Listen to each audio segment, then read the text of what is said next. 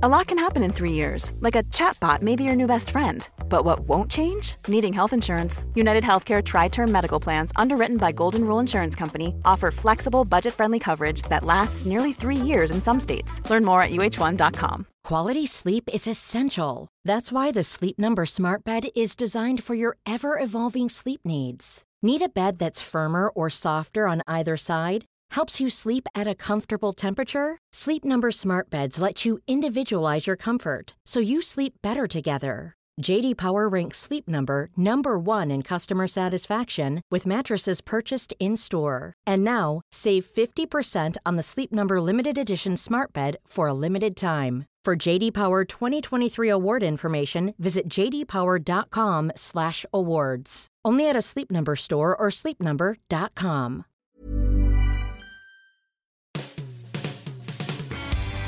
Hi, welcome to the Football Writers Podcast. My name's Mike Calvin. I'm joined by Tony Evans of the Evening Standard and Tom Hopkinson of the Sunday Mirror. Carlo Ancelotti did it. Now it's the turn of Antonio Conte to win the double in his first season. Spurs might still strike back. Arsenal are aiming to win the FA Cup for a record 7th time. But let's be honest, Tony, Chelsea are in control, aren't they? Well, they should be. I mean, they weren't for long periods at Wembley against Tottenham. But, you know, that was largely Conte's fault. I mean, if you start the game without your best player, well, you know, what's going to happen? I mean, he's been regarded as a genius now. Oh, yeah, wait up till Tottenham tired and put him on. But frankly, Tottenham should have been 2 or 3 up. And bringing on Hazard then wouldn't have helped. So, actually, I think he got away with one. But, yeah, you'd think they're going to be too strong for Arsenal, who are just slightly flaky. Really? That's a surprise. What about this Chelsea team? What did that performance tell us about them on Saturday? Conte's talking about them being in transition. You know, a lot of money going to come or go out of the coffers. Lukaku, Van Dijk, people like that, you know, purported to be coming in. Where are Chelsea now? Well, I think it's fair enough to say that they're in transition. I mean, they've lost Ivanovic, Mikel. These were big characters in the dressing room. John Terry has now talked about, has revealed the fact he's leaving next season. But the mainstay of the team is quite tight. So I think it showed mental resilience to beat Tottenham the way they did. I think they sort of got themselves into a little bit of a corner, Chelsea, in recent weeks, and we were beginning to wonder if the momentum had swung into Tottenham's favour. And I think a lot of us thought that if Tottenham beat Chelsea at Wembley, that it wouldn't just obviously be the FA Cup final that they'd got to ahead of them, that it might just give them that base, that platform to go on and overcome them in the league as well. So I think they did show a resilience that they certainly didn't have last season, and I think Conte can take a lot of credit for that, because he had to get into their heads and make sure that they were set up for that game. There's no doubt about it. They were twitchy going into the semi. You know, they lost a couple of games. You know, the Crystal Palace game obviously was a shocker for them. There was a sense you could get at that back three. Yeah, you know, United, they were terrible, and Conte prioritised the league over the semi. But, you know, it's for me, he got away with it, as I've said. But it's his first misstep since last September, when he come to terms with the squad he had, where he had to do with them, and how, you know, with limited resources, he could make this into a team that could win the title. And he's done magnificent. And again, they've got that mental toughness. You know, Tottenham were the better side, but found a way to lose. Chelsea found a way to win. Yeah, which is what the name of the game is, isn't it? It's what good teams do, yeah. I mean, you know, you're not going to play, unless that was the Arsenal season, obviously the invincible season, but you're not going to play well every single game, and you're absolutely right. I mean, you know, look back to the times Manchester United were devouring opponents, you know, or devouring titles, should I say. They played some lovely football, but there were times when they just had to dig deep and be resilient, and that's what it takes over the course of 38 games. But there was also that sense for me that Tottenham didn't really trust their bench, whereas Chelsea, when they did come on, they made a big impact, you know, even Fabregas. And speaking of Fabregas, he made the point afterwards that if Eden Hazard was more selfish, he's got the potential to be as good as Messi. Now, having seen Messi on Sunday night, you don't think so. But do you get what he's getting at? Yeah, I mean, I think it was interesting to hear him say that, actually, Fabregas. You know, this is a man who's played alongside both of them. He knows Messi very, very well as a player, but also as a person. You know, I know they spend time socially together when they can, when Fabregas can get back to Barcelona. So knowing Messi the way he does and knowing Hazard the way he does, I thought it was fascinating that he's laying down the gauntlet to Hazard, isn't he, and saying to him, look, you know, this is what you've got to do, but you can take the next level, the next step. I mean, it's been really interesting the last few years. You know, the number of times we've asked Chelsea managers whether Hazard can be as good as Ronaldo and as good as Messi, and Mourinho would always stop just short. Everyone always says, yes, he can be, but he's not there yet. And he's getting to that sort of age in his mid-20s now where, you know, let's go back to when Ronaldo was at Manchester United. He wasn't the finished article then. He went off to Real Madrid and became the finished article. But Hazard is getting to that time of his career, that age group now, that he needs to, if he is going to ever be as good as them, it has to happen in the next couple of seasons. He's not going to be. No, he hasn't got the mindset, and he hasn't got the ability to find space on the pitch when the game's not working in his way, as the United game showed. But he has the class to be the best player in the Premier League. Yeah, but also, is he of the type who could go to a club like Real Madrid, who are still dead keen on him, and excel in that environment, that very political, pressurised environment? Well, I think he could, because he doesn't get too much involved in all that stuff. He's well liked, isn't he? Apart from the Mourinho ball boys stuff, he gets involved with. You know, so if you talk to people who've managed him, they said, you know, he's a nice fella. He's nice and quiet in the dressing room. He'll listen. He pays attention. And I think he'd sort of take the middle line between all those political groups in the dressing room. What about an altogether more turbulent character, Diego Costa? Even when he came on, he didn't look at it, did he? Is China still preying on his mind? Yeah, I mean, it is undoubtedly. Just the 650,000 a week. and you can probably forgive him for it playing on his mind. You know, I think the figures are astronomical, and I wouldn't be surprised to see him go. But what's incredible, you know, we're talking about this as a player agitating for a move. I mean, the great story of the week came out that it's the weather, that he just cannot handle it. Now, look, that's understandable. Not everyone wants to come and live in England. The culture, the weather, whatever it is, and you know, we can forgive them for that. Everyone's human, make their own minds up. But when you get a 650 grand a week offer, it is going to turn your head. And the fact that he is looking to go on the back of potentially winning the double will say it all about, you know, what he prioritises in life and in his career. I suspect there's a little bit going on there where if Chelsea reach Pogba money, 300 grand a week, he'll stay. Yeah. But if you look at Chelsea, they've not been great in the transfer market, with the obvious exception of N'Golo Kante. What are they going to do with them up front? Because they hasn't got any backup, really, has he? No, they're going to spend fairly big during the summer. You know, I mean, one of the problems Conte had last summer is that they didn't spend that much comparatively, and they didn't spend on players he wanted. They've come to realise that they've got to trust his judgment, and so they will spend and they'll buy players he wants. You know, and he'll definitely restock up front. You could see Lukaku going back there, and you know, I think they'll be looking for strikers across Europe. What about Tottenham? What did that defeat say about them? They obviously lack the street wisdom of a Chelsea at the moment. What else do they lack?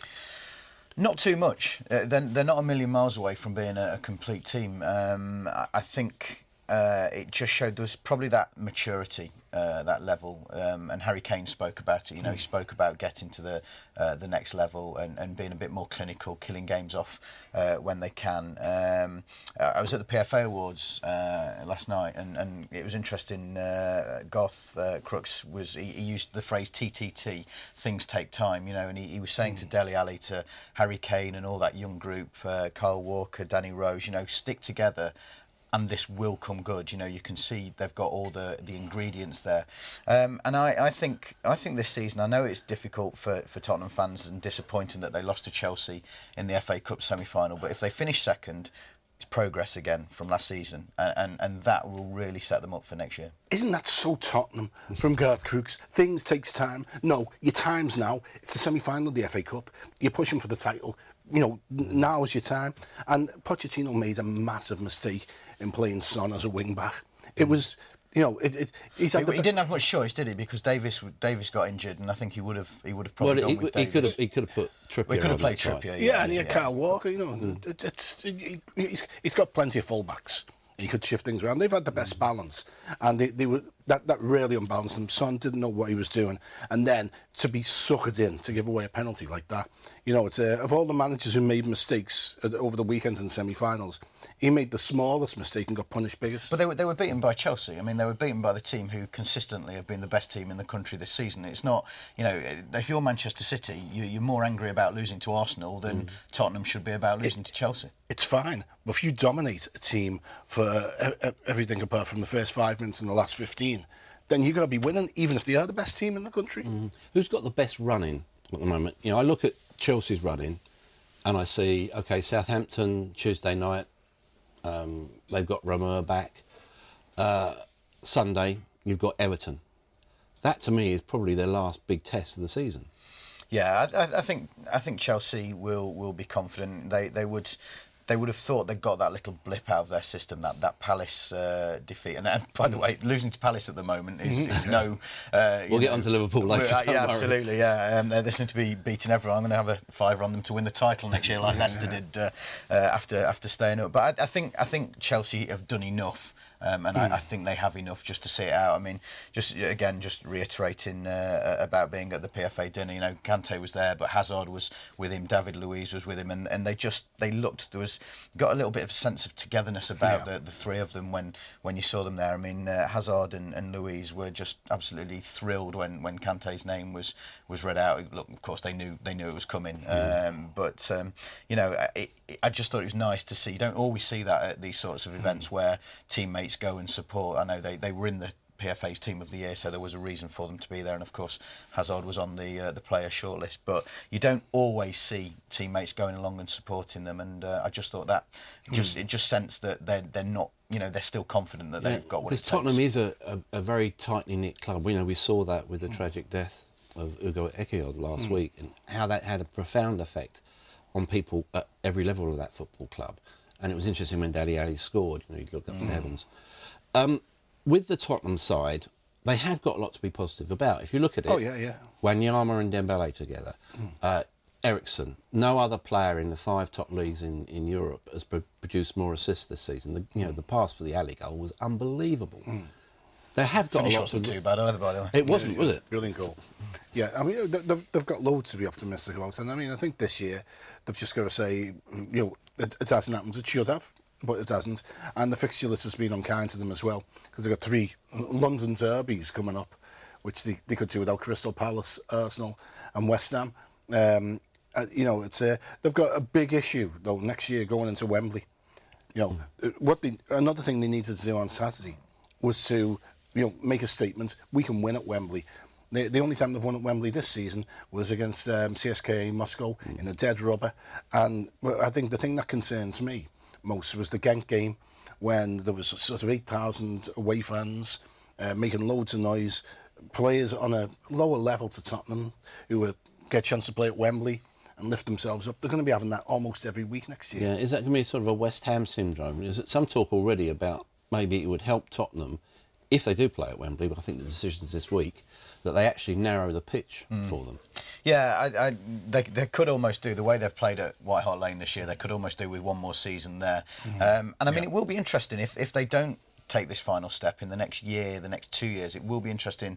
Already we see in the papers at the weekend, Christian Eriksen a target for Barcelona in the summer. So they have got to convince the players who are there now, you know, that this is the place to stay. This is somewhere that you're going to be able to win trophies. But I think it's only going to take them winning the first game at Wembley, if indeed they do play there next season. It's only going to take them winning the first game, and then the monkey's off the back. Then, you know, there isn't this mental block. Of course, if they start the season, and they've started the last couple of seasons a little bit slowly as well, which has proved costly. But you know, if they don't win maybe one of the first two or three games, then of course the mental side might start to creep in. But I think, you know, look, we mentioned the Alli goal, the Harry Kane goal was absolutely delicious. That shows how far he's come, doesn't it? It does, yeah. I mean, they've got this striker who's scored 20 plus Premier League goals for 3 seasons now.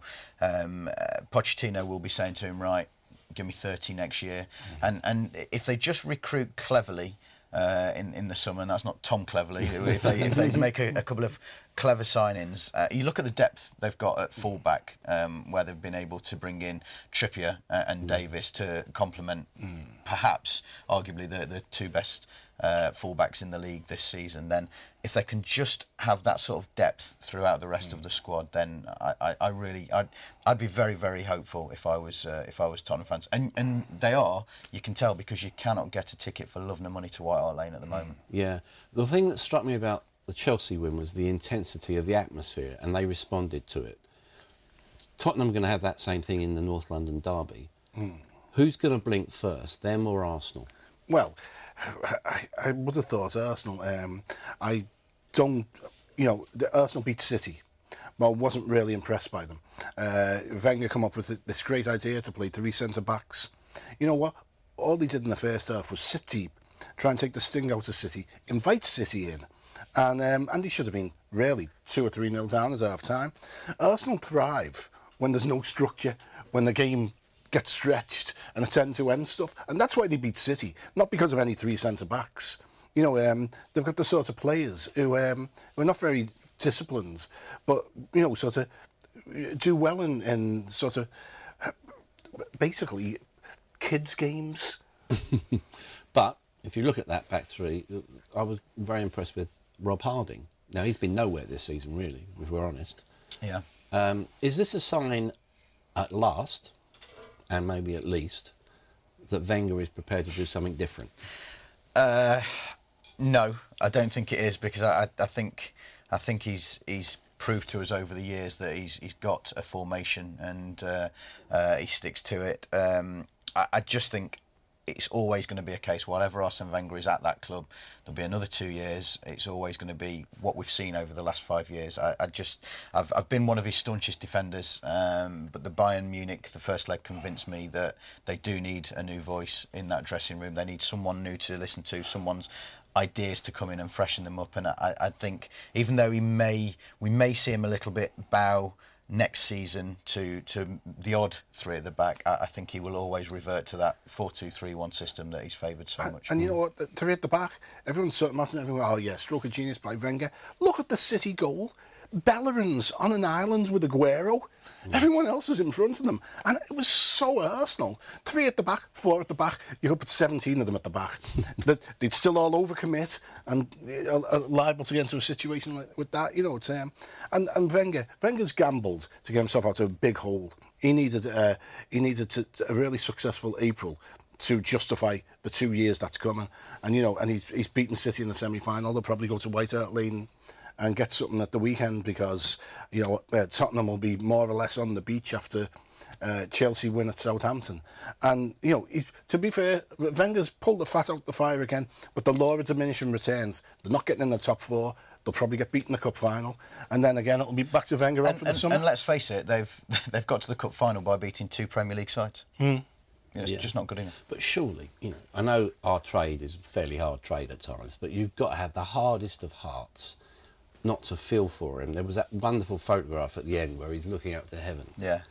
Look, he's had to put up with a lot. There was all this rubbish pre-match about the Wenger referendum or whatever, some tawdry little publicity stunt. He doesn't deserve. He deserves. No, he doesn't. I mean, the lack of respect to him is just outrageous. I cannot believe everything that he's done over the last 20 years. I've said many times that if you'd have said to every Arsenal fan 20 years ago, this is what the man's going to achieve for us over the next 20 years, they'd have all bitten your hands off for it. He's done incredible things. Doesn't deserve to be going out with anything other than the utmost respect. But the caveat to all that is that I do think it's time to change. He's run his course, and I'd have more sympathy with the celebrations if afterwards he didn't, come into the press conference radiating smug. I've got smug burns, look. It's and it's like, one of the boys asked him and said, does he give you confidence for next year? And he was like, I know what you were saying, I know what you're doing, I will not fall for it. And you're like, oh, Arsene, stop it. Just tell us you're going to be here for another 2 years, and and let's get all the nonsense over with. Yeah, talking of nonsense, is Guardiola getting away with it? He's come in to either have a good go at the Champions League, win them the Premier League. They're scuffling for 4th. He's getting away with it for now, but I think the tide turns if they lose on Thursday. I mean, that is an absolute humdinger of a game now. You know, the Derby match. The Derby match. It was going to be a big game anyway, but given the fact that he's now not going to win a trophy this year, first time in his career, and if he's then to miss out on the top four, I mean, it just wasn't in the script. And a penny for Manuel Pellegrini's thoughts. You know, when Pellegrini came in, what was it, five trophies in 5 years, and of course the expectation with Guardiola was that he would come in and wipe all before him, but it just hasn't worked, and the mistakes that he has made this season, you know, they're the sort of mistakes that I don't think managers who are so who would be classed as being so far below him would have made. I think the expectations largely been in the public and us in the press. I think at the Etihad, he had a free pass this season. You know, the place has been set up for him, and the buzzword, the project. The project is a long-term project, so they weren't looking. You know, if they didn't win initially, there's no he didn't panic. have a free pass not to finish in the top four, though, Tony. I mean, you know, he didn't necessarily have to win the league, but if that, you know, I still think if I was a City fan, I'd be confident that we will finish in the top four. Yeah. But he you know, it wasn't finish fifth. Was it? That's not fair. I mean, there will be serious ramifications and questions. And also, it's not like he didn't have 6 or 7 months to work out which players he wanted to sign. He's got the resources. You know, there was a stat floating around this morning. 60 new employees have come in under Guardiola, you know, backroom staff, etc. That's a huge investment in human terms and financial without terms. a doubt, and they'd argue that this is for the long term, not the short term. And I think if they do finish fifth, which I don't think they will, I think Begiristain will pay the price for it, and they'll say he's the problem for the recruitment. He's got Pep now anyway, so he's done his job, hasn't he? But you know, I mean, my concerns about Guardiola is this sort of reinvention of the wheel. You know, they're playing without midfield. You know, one of the problems with Arsenal's three at the back yesterday is they sat so deep in the first half. They let City pass the ball out from their own back line. They didn't press them, and I'm thinking that's where City are the most vulnerable. You know, they are extremely vulnerable when they're passing the ball out because Guardiola's trying to do it with players who are not capable of doing it, and that does concern me. Rather than not winning the title or winning any trophies this year, he's asking people to do what they can't do. He's playing without midfields. He's throwing everything forward, and they've got enough talent to beat teams. I mean, I've seen them play Arsenal twice in the last month, and twice they should have beaten them. And they've come out of it with 1 point and an embarrassment in the semi-final. What about the impact of the loss of David Silva? Well, yeah, I mean, because he's a great player, and he knits them together. But that's not where the problems are. They've got loads of people going forward. The problems in the defence behind and the midfield. The loss of Vincent Kompany. I think that for me is the one caveat for Guardiola, because I think he made a mistake with Joe Hart and Claudio Bravo. I think he completely got that situation wrong, and I think he was just playing a political game with that rather than a sensible game. But I think had he had Vincent Kompany in the heart of his defence for the entirety of this season, I think John Stones would have benefited from it. I think the goalkeeper would have benefited from having someone. I mean, I was down at Southampton last week and just watching Kompany. Yes, he got the goal that opened things up, but it's just the positions that he took on the pitch made sure everyone else was built around him, and the talking, and everyone else got their positioning right because the Kompany was the fulcrum, whereas Stones and Otamendi have been enabled to be dragged here, there and everywhere this season, and because Stones is still lacking experience of playing for a club of Manchester City's size, I think that's proved detrimental to him. So I think Kompany has been a much bigger loss than if he'd been without David Silva, even though I love David Silva. Yeah, well, and the problem is that, again, like Pochettino at White Hart Lane, that, how should I put it, Guardiola's more comfortable with younger players who don't challenge his ideas. So senior professionals like Kompany and like Aguero, who are looking at like, why are we playing without a midfield? Why are we passing the ball out here when we can get caught? Doesn't like that. What about United? They're coming into the derby, 23 unbeaten, 1 point behind City after that win at Burnley. There is a sense that there's a bit of momentum getting Yeah, it's gathering and confidence-winning results as well. You know, that the victory over Chelsea, Mourinho will have absolutely loved that. But the way they went about the victory, you know, with Rashford coming into a lovely spell of form, they're holding him back. Of course, he didn't play against Burnley, holding him back for the Derby game.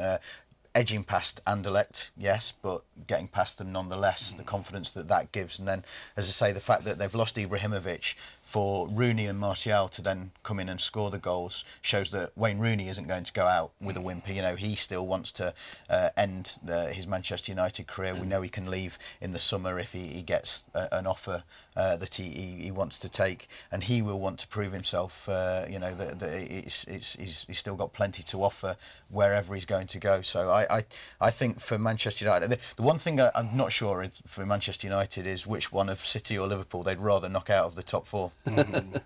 I've got to, again, dissent slightly in that it's the most underwhelming unbeaten run of more than 20 games I've ever seen in my life, and Mourinho's got lucky. He's Zlatan, as good as he is, has got injured, and he's going to play pace up front. Who would have thought running behind people and pace would have had such an effect as it did on Chelsea? Do you think Ibrahimovic slowed them down? Have we seen the last of Zlatan in a United shirt? And I think, you know, let's pause and be realistic here. He's had a fantastic impact on their season in goal scoring terms. He has. A fantastic merchandising machine. Yep. You know, one of the great modern players. Do you think we've seen the last of him? I hope not. I mean, I'd love to see him again. You know, I do think that it's one of those situations where you've got a great player, but he actually takes something away from the team at this stage in his career. Yeah. And I think from a United perspective, they probably would have been better given more playing time to Rashford, to Lingard, to Martial, all of those who I think have got great opportunities to develop and grow. But, you know, he's just great to watch, isn't he? You know, so as much as I think he's cost... I wouldn't say he's cost United points because he scored, but I suspect he would have won more games if they would have put the pacey youngsters up front. Yeah, I think he might, you know, in terms of Rashford's development in the short term, he's clearly not been helped by Ibrahimovic, and I think there's a feeling amongst one or two of the younger players at United that, you know, you get the stare, you get the glare from Ibrahimovic if you don't play the pass he was wanting you to play, and I think that's had a little bit of a detrimental effect. But I think long term, the chance to have trained with him every day, the chance to have watched him, the way he conducts himself, the way he keeps fit, and that his fitness, I think that is the one reason he might have hope that this isn't the end for him, because he has kept himself in such good condition. I do just want to pick you up on the fact that you're saying that Mourinho's lucky, because the injuries that United have got at the moment, you know, to lose Rocco when they were coming into some good form at the back, Mkhitaryan out now, he's not had great. He's not had a great deal of. He's got a heck of a squad, though, hasn't he? He has got a good squad. And you know, and he's done nothing but whinge. You know, of course he hasn't. But he's done nothing but whinge everywhere he's gone. That's true. To be fair, you know, no, I just think he struggled for a long first part of the season to get any sort of balance right, and kind of backed into it. Yeah. What about the implicit pressure he's putting on players like Chris Smalling and Phil Jones to get back? You know, he's basically saying, you know, you men or mice, you know, break the pain barrier, all the usual cliches. Is that fair on a player? I think there have been a couple of instances this season. Smalling was one of them. Luke Shaw was another, when what he was saying publicly and what he was saying privately were two very different things. And yeah, I don't think it was fair at all on either of them. But he's done it with Martial, and he looks now like Martial has finally got sick and tired of pushing against him and is thinking, well, I'll do what he says now. And it's actually working out for Martial. So it's always been Mourinho's way or the highway, hasn't it? You know, that's the way he's managed throughout his career. And I think if I was the likes of Phil Jones and Chris Smalling, I would be tempted to say, look, let's just go with what he says, because he has proved himself at the level time and time again. I've got to say, if you've got a player like Martial and the penny's dropping in April, then you've done a pretty damn bad job all year. And I think Mourinho's done, well, by his standards, as it's been one of his flatter years. You know, it's I think he should have done much better with this United squad. I think they should have been a shoo-in for the top four. And you know, I think all right, he won the League Cup, which is good. But I mean, I think he's got it wrong too often. Yeah. What about Martial? You know, the money's so mad in football that goal he scored at Burnley has cost United another £10 million that they've got to give Monaco. Monaco last night, Mbappe scored another fantastic goal against Lyon. He's going to turn up somewhere pretty sharpish, isn't he? Yeah, you know, so he's been linked with everyone. Both Manchester clubs, Real Madrid's been mentioned. If Madrid come in, he'll end up there. You know, City are supposed to be willing to break the world record transfer fee, which I think we're going to see a lot of that happening in the next couple of years. It's going to go over 100 million, isn't it? Oh, without a doubt, without a doubt. And we'll see the first 500 grand a week Premier League footballer pretty soon, certainly in the next 2 seasons. So yeah, I mean, he's a massive man, but he's got 17 games, isn't he? 17 and 17. Yeah, you know, I mean, even taking aside, you know, so the French league and how good you think it is, he does look like he's a sort of talent who would thrive. Someone made a good point, though, I can't remember who it was in the last few days about Mbappe, that he probably should look at Martial and the way that, yes, he did quite well in his first season, but struggled now, and perhaps stay in France, you know, give it another year. Don't rush to leave, because, you know, he's got so much of his career ahead of him and so much that he can learn by playing, starting every week in a league where we accept that it isn't as strong as the Premier League. Especially with the World Cup coming up next year. Yeah. Let's intrude on private grief, or should it be public grief, Tony, right? Liverpool. Yeah. Well, same old, terrible defensive errors, Lovren going walkabout, they lose to Crystal Palace. Is that them done for the top 4? No, I mean, I think they've got every opportunity to win the last 4 games, and they, you know, and they should be in the top 4. It'd take a big crisis of confidence for them to drop out, although they are fragile mentally. They're also fragile physically at the back. I was going to say they've had a couple of bits of bad luck. If we say United have had bad luck with injuries, you have to say that Liverpool have had bad luck with injuries as well. Yeah, I mean, it's again, I think that Klopp has people at his disposal which he should be able to use and should be able to fill those gaps, and they still should be winning these games. But the pattern of problems, okay, after Crystal Palace last year, when Benteke scored a penalty in the last minute and Liverpool won, Palace murdered them at set pieces. They hit the bar, they scored, and they had 2 other good chances. And I actually said to Klopp, I said, you know, you're practising set pieces because, you know, you might have won today, but that was a shambles. And he was a bit like, we won, who cares? Well, you know what? We've seen the results of it. And a couple of things bothered me yesterday. I was obviously at Wembley, so it took a while to catch up. But a couple of things bothered me. The substitutions weren't very good. And he didn't change the shape to adjust to what Palace were doing. And, you know, up against Allardyce, who's obviously a master of these things, it just left them. It left them looking a bit clueless. The bench was a weak one though yesterday, wasn't very it? Young, very young, and that's probably why he didn't change things, because Moreno was a senior player at the age of 24. But you've also got, you know, on the other side, you've got Benteke. You know, it's the law of the X, isn't it? Benteke goes there, does well. Sakho. Liverpool are still paying him £80,000 a week, and he was celebrating that Crystal Palace win like there's no tomorrow. I bet that went down well. Well, yeah. I mean, I don't mind that though. You know, I all this feigning and fawning for your former clubs and not celebrating a goal. I find that a little bit twee. I just think, you know what? Him and Klopp clearly dislike each other greatly. There've been serious problems. Sakho has refound himself at Crystal Palace. Big Sam's put an arm around him. It will be a good thing for Liverpool in the long run, because they'll get good money for him the way he's been performing.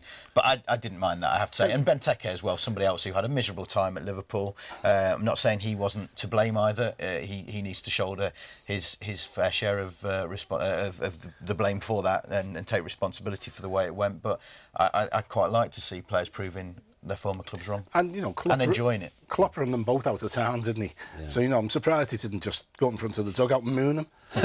I would have. Yeah, that's an image I don't want to dwell on. Okay. What about, you know, we talked about the law of the X. One of the games that Liverpool have got at West Ham. What would a fit Andy Carroll, which I know is not a gimme, what would a fit Andy Carroll do to that defence? Oh, you don't want to think about it. It'd be the worst blitz in the East End since 1940, wouldn't it? It'd be 10 at time in that Liverpool defence. And, you can see the fear in it. One of the problems with Liverpool is when things go well for a short spell, everything's fine. Everyone thinks everything's great. So, for example, Mignolet has made a few great saves in the last few weeks, kept them in games.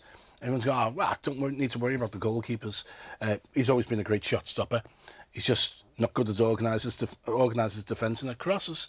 So, you've got an uncertain goalkeeper, uncertain centre-halves, and a monster like Carroll, sort of barreling down on them.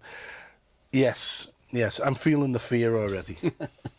Talking of fear, relegation. You've got Swansea against Man United in the BT Sport game on Sunday.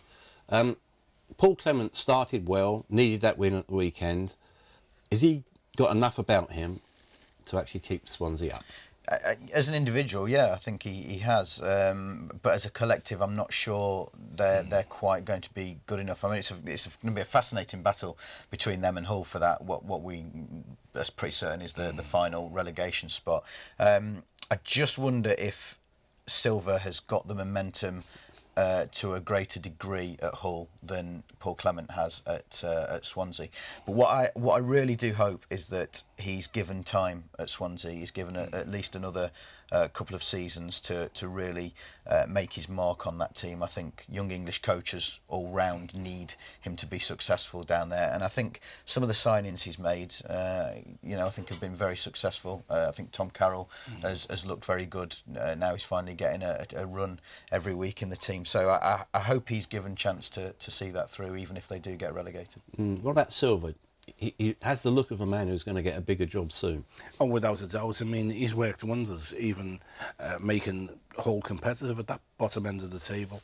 I think they're likely to survive simply because they've got better home games and they look more organised. They've got a good shape about them. He's got that back four, which I didn't think anyone could get them into any sort of reasonable pattern, but he's got them playing well. So I think they'll survive, and if they do, they've got to make every effort to keep him there because he's done a brilliant job. I think what's been really impressive about him was how clear he was with his thinking. The moment he came in, Snodgrass, you thought they've sold the best player there. Livermore, they've sold their other really good player. Huddleston, I know they kept hold of, and you would argue that he's a similar sort of quality to those two. But he came in and he put players in, he brought players in, he used his contacts. Brought 7 or 8 in. Whatever you think of those particular contacts, the agent that he's got, Mendes, whatever you think of the way of them going about business, he brought players in who he knew would do the job. It's the classic, round pegs for round holes, and he's done a great job there. Yeah. We mentioned, the bottom two are going to be the bottom two. Borough against Sunderland on Wednesday night. That's going to be the derby of the doomed, isn't it? Really? Yeah, the depression derby. What does that say about North East football? It's in a constant state of recurring crisis, it seems to me. I mean, I think it's too much to draw. Sort of too many conclusions. I mean, Borough the first year up and probably didn't do enough to solidify the position in the transfer market. Sunderland have been a car crash waiting to happen for 6 or 7 years. The club's been really badly run. The whole recruitment has been a mess. They're flip-flopped with managers, and it's been one of the most chaotic clubs in the Premier League. So finally, they're getting what the club deserves, if not the fans deserve. Newcastle should come up, even though they're struggling with injuries. It'd be a major surprise if they didn't get enough points now to come up. And then and Rafa is going to have a right go at the Premier League, isn't he? He is, if Mike Ashley gives him the money. Yeah, I think someone needs to learn the lesson of January and put some money into it. Otherwise, I think Rafa will be looking for elsewhere. But I think Middlesbrough have the potential to go back down and bounce up again. I think Newcastle can solidify their position in the Premier League. I do fear for Sunderland, but I think in the next 3 years we might be saying North East football's on the way up again. I think, I mean, to give Sunderland a little bit of fairness with this, you know, they had some real bad luck with Sam Allardyce leaving and taking the England job, because you have to say, if Sam had have stayed, I mean, they must be looking, Ellis Short must be looking at the way things are going with Palace at the moment and thinking, you know, just incredible. I mean, so they were left in the lurch. Moyes didn't have much time when he came in to turn things around. Haven't given any money. No money. And you wonder whether they would have given Sam any money as well. So, you know, I mean, that's not to say that they deserve to go down this season. As Tony said, they've flirted with it for too many years for there not to be a real problem at the club. But I do just wonder how differently things might have turned out for them this season had Sam not gone to England, which went well, didn't it? Are you surprised that they've kept with David Moyes?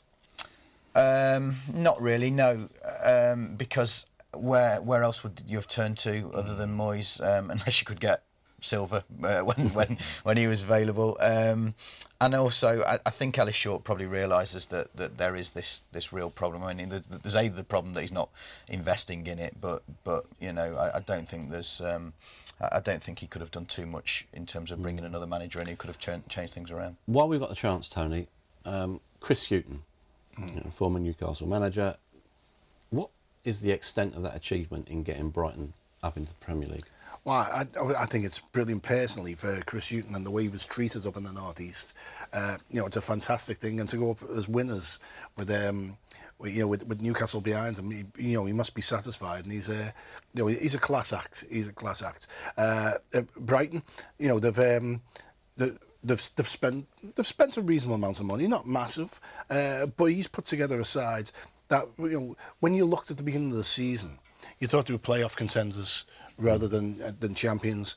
You know, you'd looked at people like Norwich and Newcastle, and you thought they're going to be the shoo-ins to go up. And what Hughton's done is he's put together a team they've dropped points at times, like all teams in that game. You know, perhaps that they shouldn't, but overall they've been the best side in it. And there's a sort of relentlessness about them that kind of reflects his character. I've been very impressed with what he's done down there. He improves every team he goes to. He does, doesn't he? Yeah. And what I've noticed is, you know, football's a really hard, occasionally bitter game, but I've yet to meet anyone who begrudges him his success. Yeah, absolutely. No, I mean, you know, as Tony said, a very charming man. I think the club as a whole, though, you know, you speak to people who know the Football League inside out and the Championship in particular, and they will tell you that Brighton is run by Tony Bloom in a very impressive way. And I think that's reflected in the stability that Chris has probably had to work in over the last couple of years. So yeah, I think it's a fantastic achievement. I think next year will be one hell of a tough season for them. I think Bloom's going to have to invest more. But what he's done is he's had reasonable expectations, unlike some other owners and chairmen in the Championship. Yeah. And you get the impression that he's there as a fan rather than there for an investment. This is when we go back to the Arsenal situation with Stan Kroenke. But he's not let the fan in him cloud his judgment on important decisions, which is, you know, again, something that he needs to take a lot of credit for. Yeah. You had a fan's fancy evening last night at the PFA dinner in many ways. What was your view on the sort of vibe of the place when Kante was announced as Player of the Year and Dele Alli was brought up as Young Player of the Year for the second time? There was no one who disagreed with it. I mean, people might think that Eden Hazard deserved it. I wonder if on form this season Hazard has been a better player than N'Golo Kante, but what Kante's achieved over the last two seasons with Leicester and now with Chelsea, I don't think anyone is going to begrudge him that. And for Dele Alli, I think everyone's just in awe of him. David Beckham spoke glowingly about both of them, but in particular, Dele Alli. Beckham was obviously there to collect the Merit Award, and what I liked about what Beckham said, he talked about Ali's arrogance, and he said, look, I don't mean that in a bad way. He has got this arrogance that you need to be a player of that level, and I think everyone, you know, when I remember seeing Wayne Rooney pick up the PFA Awards a few years ago, and it was on the day that it might even have been the Young Player Award. It was on the day he'd scored that great goal against Newcastle when he was in Graham Poll's ear, and then all of a sudden saw the ball come over and volleyed it. And I remember being there that night and thinking, you know, this is one of the nights that you're really privileged to be there. And I think everyone's seeing Dele Alli. They know what is going to come from him over the course of the next 10 years if he continues to progress. And I felt the same last night. Yeah, I first time I saw him was as a 16-year-old in a League Cup tie, playing for MK Dons at Northampton, where Harry backed League Two central defenders and midfield players were trying to kick him over the stand, and he just laughed at them. And that was when you think, yeah, this kid's got something special. Yeah, a bit of swagger, a bit of snidiness. Yeah, you've got to love it. Yeah. Liverpool player, maybe. Let's not go with it. Well, Dele Alli took my eye last night as well. Young Player of the Year again. But one question, how long can Spurs keep him? Thanks for joining us here on the Football Writers Podcast.